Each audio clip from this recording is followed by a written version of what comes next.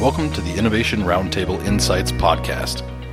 This episode was recorded in Chicago, Illinois at an Innovation Roundtable workshop hosted by Bosch in June 2017, where our colleague Leonard sat down with Aaron Bjork, the Principal Group Program Manager at Microsoft, to discuss agile innovation and the opportunities and challenges faced by Microsoft in integrating agile processes at scale. Other topics discussed include the importance of uncovering latent customer need based on observation and feedback, how Microsoft's self-organized teams are constructed, and the importance of physical spaces for innovation. Aaron, thank you very much for your presentation, and also thank you for joining me in my little studio right here. Great to be here, yes. Maybe we can dive into the interview by you just briefly explaining who you are, what company you work for, and then what role you have at the moment. Sure. Yeah, so my name's Aaron Bjork. I'm a Principal Group Program Manager at Microsoft, and I work in a division that we call the Developer Division. So that's where we build tools for developers, tools that we sell to developers, but also tools that we run our first-party engineering system on. And that's what I do. Like now, you've been talking about, Agile and Scrum without mentioning the words too much, which was interesting, but you've clocked all the principles at least, if people know what it is. How does it fit into the larger framework of innovation within Microsoft, or are you operating in a small bubble in that division? Sure. I think all of Microsoft is really going through an agile transformation. It's really a cultural transformation at a lot of levels. We have a lot of products. We have a lot of services. We have a lot of different parts of our business. And every part of those businesses is on a bit of their own journey, if you will, to reinvent their approach and the way that they build software. For us, I think that agile is more of a culture than it is a thing that we do or a religion that we follow. It's a mindset, and it's a mindset that we want to be continually learning, continually innovating, and continually delivering. And we found that when we apply that culture to our products, we get a better result, we get happier customers, and the sort of satisfaction of our employees goes up. So it seems to check all the boxes in terms of being a better way to work. Now, you've been on a path that is already, in that fast-moving world, at least 6 years in. Yeah. What are the challenges, and what have the challenges been if you put agile and big organization into one word, one sentence? Sure.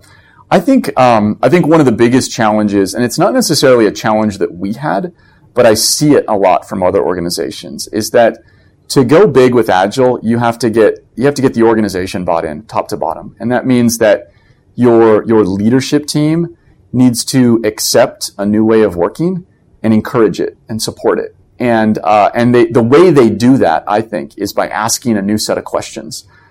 Most of our leaders in big organizations today built their careers working in a different era. And they need to evolve their thinking and their approach and not just roll out the playbook that they had from 10, 15 years ago, that proved very successful in that time, but might not be a perfect fit for the needs of today's world. At Microsoft, and particularly in the group that I work in the developer division, again, it's about 3,000 people. We had a lot of top-down support. So we had very senior leaders, we had vice presidents saying to us, we want you to work differently. Go try it. And I think one of the big challenges that we see in those journeys, again, ours is 6 years long, but one of the big challenges is not giving up. We've talked a lot at this conference about failure, and there have certainly been things that we've done wrong along the way. But when something goes wrong, it's not a reason to stop everything and reverse course and go back. And that's why we have a mindset that we talk about called a roll forward mindset. We're going to continually improve. The only way we're going to continually improve is by continually evaluating. And when we evaluate, we're going to find things that are working well and things that aren't working well. And when we find things that aren't working well, we set out to fix them instead of having them scare us into thinking that we need to start over or reverse course. And I think that is one of the biggest challenges when you're trying to do Agile at scale. Agile for a team is, I don't want to say it's simple, but it's a lot easier. You get 8 to 12 people together. You talk about it, you work together, you're all in the same room, you figure it out. And there's a lot of great practices and approaches that help make that successful. But I feel like big Agile is a little bit more art than science, and it takes a lot more hard work in that regard. Now, you've been stressing how important it is to check with the customers or users or whoever you are developing for along the way. What methods or approaches do you use for uncovering more the latent needs or the unspoken needs or the needs that are not so easy surfaceable in there? Sure. I mean, I think there's a lot of feedback we get from customers through, tools that we have, social media, bugs, and things like that. And you're right. They're very direct. You understand those things. But I think one of the things that we do as an organization is we do a lot of customer visits, and where we will actually go send folks from our team, both PMs and engineers, and we will visit a customer and just talk to them. Part of it might be observing how they use our tools, but the second part is really talking to them about it. And we've had to learn a lot of approaches in those conversations to make sure we're getting sort of beyond the surface. And a lot of that has to do with sort of active listening. And I have this trick I do with people all the time where they ask me a question and or they make a statement, and I just say, tell me more. Like I'm not ready to start talking. I need to hear what's beyond that initial statement. And typically customers are pretty good. They just need somebody on the other end of the conversation who's willing to approach it that way. But that's been a super useful tool that we use.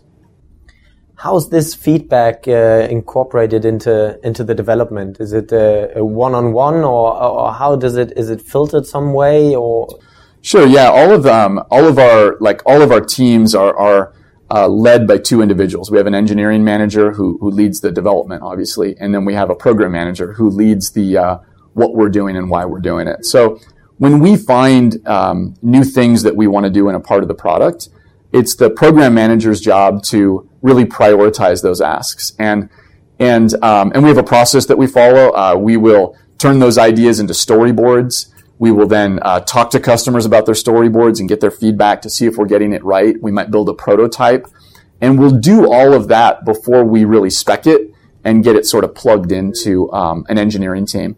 That process can be pretty quick for small things. It might take 3-4 months for something larger, but it's happening in parallel with the team doing high value work. So our program managers who play the role of product owner are always working really well ahead of the team to make sure that we have well-groomed, well-understood, high-value work teed up for them. And that's the approach that we take. Now, with the teams, it's an interesting setup that you've been coming up with, and I think you called it self-forming teams on that process of, that people can pick who and on what who they want to work with, and then what to work on. Yeah. What have been the initial challenges in doing that? I mean, you've been through 3 rounds, if I remember correctly, and how do you manage that process? How long does it take until the teams can start working? Yeah, so I think every time we've done it, you learn a little bit more. I think at the beginning, the hardest thing was just learning to trust that it was going to work itself out. I think it was scary. It was scary for everybody involved, but we've learned that, one, it's very important for teams to have charter and for people to understand who's going to be leading the teams. They want to know that. So everybody needs to know what the team might be doing and who's going to be involved from sort of a leadership level. And that's a key component. So we make sure we establish those things first and set those up. I think the second thing, kind of to your point in time frame, is that we're actually super deliberate about taking the team through a process. So we will roll it out and say, hey, we're going to rejigger the teams a little bit, and we're going to go through this process. And here's the schedule we're going to follow. It might be that we're not going to, we're in sprint 118 now. We're going to have the new teams assembled by sprint 120 or 121, but we're going to take the next sprint. We're not going to disrupt work that's going on, but we're going to take the next sprint to work it out. And we're going to be having one-on-one conversations based on people choices. So I think one of the key learnings has just been to not let the process take too long, but also give it enough time so that you get it right and it's clean. Everybody needs that clean break. And then we have a single day where we say, okay, we're all shifting into new teams now. Our desks are on wheels and things like that. So we have some fun with it. We bring in food and you kind of take the afternoon off and everybody reshuffles. And it's surprising how much energy gets reinfused into a building when you go through a process like that. So. And maybe in terms of profiles in the teams and also skills and capabilities, how are they set together? How do you make sure that not in one team there's a bunch of engineers in a narrow specific topic, and then it's not a really... So when individuals make their selections, they're indicating their first, second, and third choice. And then the leads for those teams have a joint meeting together where they place people on the teams. And part of that exercise is ensuring that we have the right balance of seniority and skill set. A lack of a skill set to me is not necessarily a problem, as long as, we might only have one person on the team that's really good at something, but part of their charter then is going to be to train up some new experts in that. And so I see that as opportunity, not as a problem. But you're right, we do have to get the mix right. And that's part of the job of the team leads to kind of go figure that out. Another aspect of that I didn't really talk about in the talk, but we do place some people ahead of time. So there are the really key people. You kind of think of them as your rock stars, and you know where you need them. And we go before the exercise and approach those people and say, hey, I need you on this team. You're critical. You're strategic. And I need you here. And so when that person goes and puts their yellow sticky on the wall, we know where they're going to put it. So we're playing a little bit of a game there, but that's just to ensure exactly what you said, that we have the right balance and we're not creating, a really strong team over here and a really weak team over here. And then what was interesting as well, and maybe you can elaborate on that a bit more, is like slowly putting different functions into one team and then really tearing down department functions or functions, then really putting them into one team. How does that work out? Yeah, we've just learned that those departmental functions, or maybe they're horizontal layers in your architecture, that we all tend to gravitate to, kind of this is my corner and this is what I do. And we found that the more of those that we have, the more difficult it is. We just have more red tape, more handoffs, more dependency management that we have to deal with. So we've looked for places where we can eliminate them. A couple of places we've eliminated the developer discipline and the test discipline, and we put them together into an engineering discipline. Super disruptive, but we found it's better. We're getting better results out of it. We talked a little bit about how our program managers are really involved a lot more in marketing activities now. So they're not asking for a marketing team to tell them how they're going to sell the product or how they're going to talk about it. They're responsible for a lot of that. And so in some ways, we're just taking kind of specialized roles that a lot of different people used to do, and we're kind of putting them together into more of a hybrid skill set, and then giving people hopefully autonomy and purpose to go implement that skill set on something that's strategic to our business. In the first place, how do the teams work on specific features? Could be features or different ideas. In the really beginning, when ideas pop up, sure, how are then resources allocated? Or what is the process if teams or individuals start with an idea and say, this is something I would like to work on, I think this is valuable? Yeah, so I think even when we have new things that come up, we still kind of staff them the same way. So a team might have something new that they're starting. And we don't treat the work any differently. We still want them to send their sprint mail. We want them to talk about the progress they're making. We want them to have a reasonable finish line in sight so that they can deliver something end to end. So as much as we can, we try to approach that work the exact same way. The key is in, and I think we've learned this lesson sort of the hard way, is that when we build new things, we want to quickly get to an end-to-end slice through the entire aspect of it. Because once you have that, you have something that you can put in front of customers or real users and get feedback on them. So instead of building like a layer at a time and then hoping it all works, we try to build like a thin slice through all layers and then learn from the feedback that we get from doing that implementation and then from what customers are telling us about it. How are resources allocated, or how are projects or idea projects funded or teams funded in the end? So we think about, we tend to fund, we fund through teams. So teams have a similar size makeup. So I don't think about the number of engineers I have on a project. I think about the number of teams I have on a project. And the process of selecting where we're going to make those investments happens at our leadership team level. Folks like myself are involved in that. I give a lot of input into my areas on what I think we need, what are the business metrics that I think we need to move. And then twice a year, we sit down and kind of review our 18-month look-ahead plan, and we look if there are places we want to make adjustments. I would say every 6 months, we're probably tweaking. We might say, well, we have 3 teams working in this space, and we want to go up to 4 because we feel like we need to accelerate progress a little bit.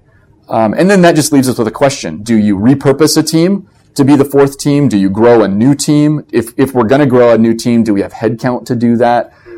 So there's no formula that goes into it, but I think what you should hear is that we have sort of a culture and a philosophy that twice a year we're going to look at that together and make good decisions. And there's a lot of judgment that goes into those type of things. What kind of KPIs do you use? And I know from a technology perspective, it's not so difficult to set up some KPIs, but what is more an art, maybe rather than a science, is setting up KPIs in terms of how well the proposition fits with the needs of the customer. Yeah. How do you do you measure that, and how do you track progress? We do. So we have 2 types of KPIs. We have the KPIs which are around sort of our engineering metrics. We have a set of those that we monitor and look after, and they kind of show you the overall general health of a team, you know. And we don't have a lot, but we have those. The business metrics, though, are a little bit different and more interesting. And we've stolen a lot of not stolen, but we've used a lot of the thinking from Eric Ries from the Lean Startup in trying to really identify, hey, there's a metric here that we want to move, and we have a hypothesis about how we will move that metric, and then we're going to go do something and then watch to see if it actually does move. And then that leads to a conversation. But one very useful metric that we're using more recently is called NPS. It stands for Net Promoter Score, and it's a really it's kind of an up and coming metric in technology, and it's really quite simple. You ask people a simple question: would you recommend my product to your friends and peers? And they have a scale that they give it. A score of 9 to 10 means they would absolutely recommend it. 7 to 8 is kind of a maybe, and 6 to 0 is no, I wouldn't recommend it. And that's a metric which tells us if our product is sort of resonating with users. Is it landing? Is it creating happiness? And we run a survey every 2 months to look at that metric. We evaluate the results, we get verbatims, and then we say, how do we think the work that we're doing is actually going to move that metric? And we ask teams to be thoughtful about that. So it's an example of a KPI that is more about customer satisfaction and business than it is engineering metrics, but it's very real to our business. How do you evaluate performance of the teams? I mean, now we've been talking about the metrics in those different parts. Is it then team performance that you evaluate?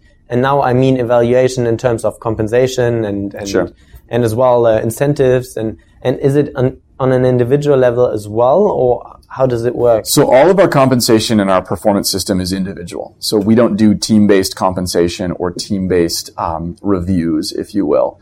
And so it's individual compensation. It relies a lot on peer feedback, and we have a process that we follow there that kind of runs throughout the year. I do think, though, that we have things that we know indicate whether a team is performing well or is not performing well. So when I have a team and I'm talking to them, and I might ask them, when will this feature be delivered? And they might say, well, it'll be delivered in 2 sprints. And I say, great. And then 2 sprints go by, and is the feature delivered? Sometimes they say, well, it's not quite done, and it's going to take us 3 sprints. And then they get to the end of 3 sprints, and they go, it's not quite done. And those are kind of simple ways where you can find that a team isn't operating super smoothly, or maybe is having trouble estimating, or not doing much spiking and prototyping to understand what they're really building.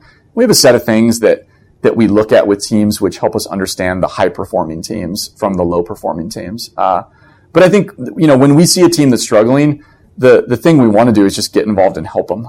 To me, it's not really about punishing them, or rewarding them for being super healthy. It's about sort of encouraging them. Hey, what are you guys not doing that other teams are doing, and how can we trade notes and maybe offer some suggestions for improvement? So, what is the role of what was called the PM? Program manager. Yeah, program manager. Yeah. That is present in every team. Every team, yeah. So, what is the role of this person in terms of managing these teams, and what capabilities in terms of leadership also is necessary in your perspective? So they're very much like a product owner in Scrum terms. I've described the role as three things. You're going to talk to customers and listen to what they want. You're going to be building for customers what they need, and you're going to apologize for everything that you're not doing. And what that really means is you own the backlog. So our PMs own the backlog for their teams. They own what's being built and why we're building it. And they're responsible to make business decisions about what comes next and why it comes next. So in terms of skill set, we rely on our PMs to be great communicators. They have to be just phenomenal sort of with people. It's just you need a lot of those soft skills, if you will. We look for PMs who have a real interest in a space and want to have domain knowledge and expertise, because it's hard to be the owner of a backlog if you don't care about the backlog, right? So we look for people who have an interest in a space and want to learn it, want to study it, want to know what competitors are doing. And then we also look for our PMs to be fairly good at design. We think of our PMs not as designers, but they are responsible for what's being built. And so they need to recognize, are we building a good user experience here? Does it flow right? And there's a bit of an art that comes into that. It's not sort of Photoshop style design skills. It's more user experience design skills. And we look for that as well. But those are some of the big components that we look for when we look for new PMs. Now, you've been mentioning space as being an important pillar, and I'm quite happy that you mentioned that, because I think it's neglected by many other companies, and that you've been retrofitting, and often it's difficult with architectural constraints that are present. What is your vision or your idea about the space, and how do you change it throughout step by step? Yeah, I think it starts with just kind of a simple kind of explanation that walls between people just get in the way, and we've learned that physical walls and non-physical walls, and so we've made an investment to remove as many physical barriers as we can, and our goal is to create working environments for teams that encourage collaboration, encourage the right amount of disruption within the team, and hopefully help people be super efficient when they're working together. So our goal, I think, as Microsoft, is to get people out of their comfy offices and get them into a more collaborative environment. And as we've been going through this transformation, we're learning from each new building that we're building and applying those learnings to the next one. But I think it absolutely works. I can remember very clearly having my office right next door to my engineering manager's office. I remember walking down the hall and knowing that I needed to talk to her, but I saw their door was closed, and so I didn't knock. I would go into my office, which is right next door, and then I'd send her an email or IM her. And nowadays our desks sit face to face, and if I have something I need to say, I just lean over and say, "Hey, Valentina, do you have a second? Can we catch up?" And the amount that we interact and collaborate, I think, is easily 4x what it was before, and it's just because we're in the same physical space. So I think our goal is to get people out from behind their walls and get them together as much as possible, and we think that in the end it's going to lead to a better environment for building software and better products. What about the fact that sometimes people really need to be focused, then they put on their headphones, I guess? Yeah. Or so one of the things we did is we went out and bought everybody a nice set of headphones. So you had 3 that you could choose from, the over the ear or the earbuds or whatever you did. The team rooms as well, they're very much set up with every team room has what we call focus rooms on them. So they're smaller spaces designed for maybe 2 to 4 people, couches, comfortable furniture, and it's very common to see those rooms filled a lot, because there are times when you need to take a conference call, or you just say, "Hey, I need to really think about this, and I don't want to be in an environment where somebody might interrupt me."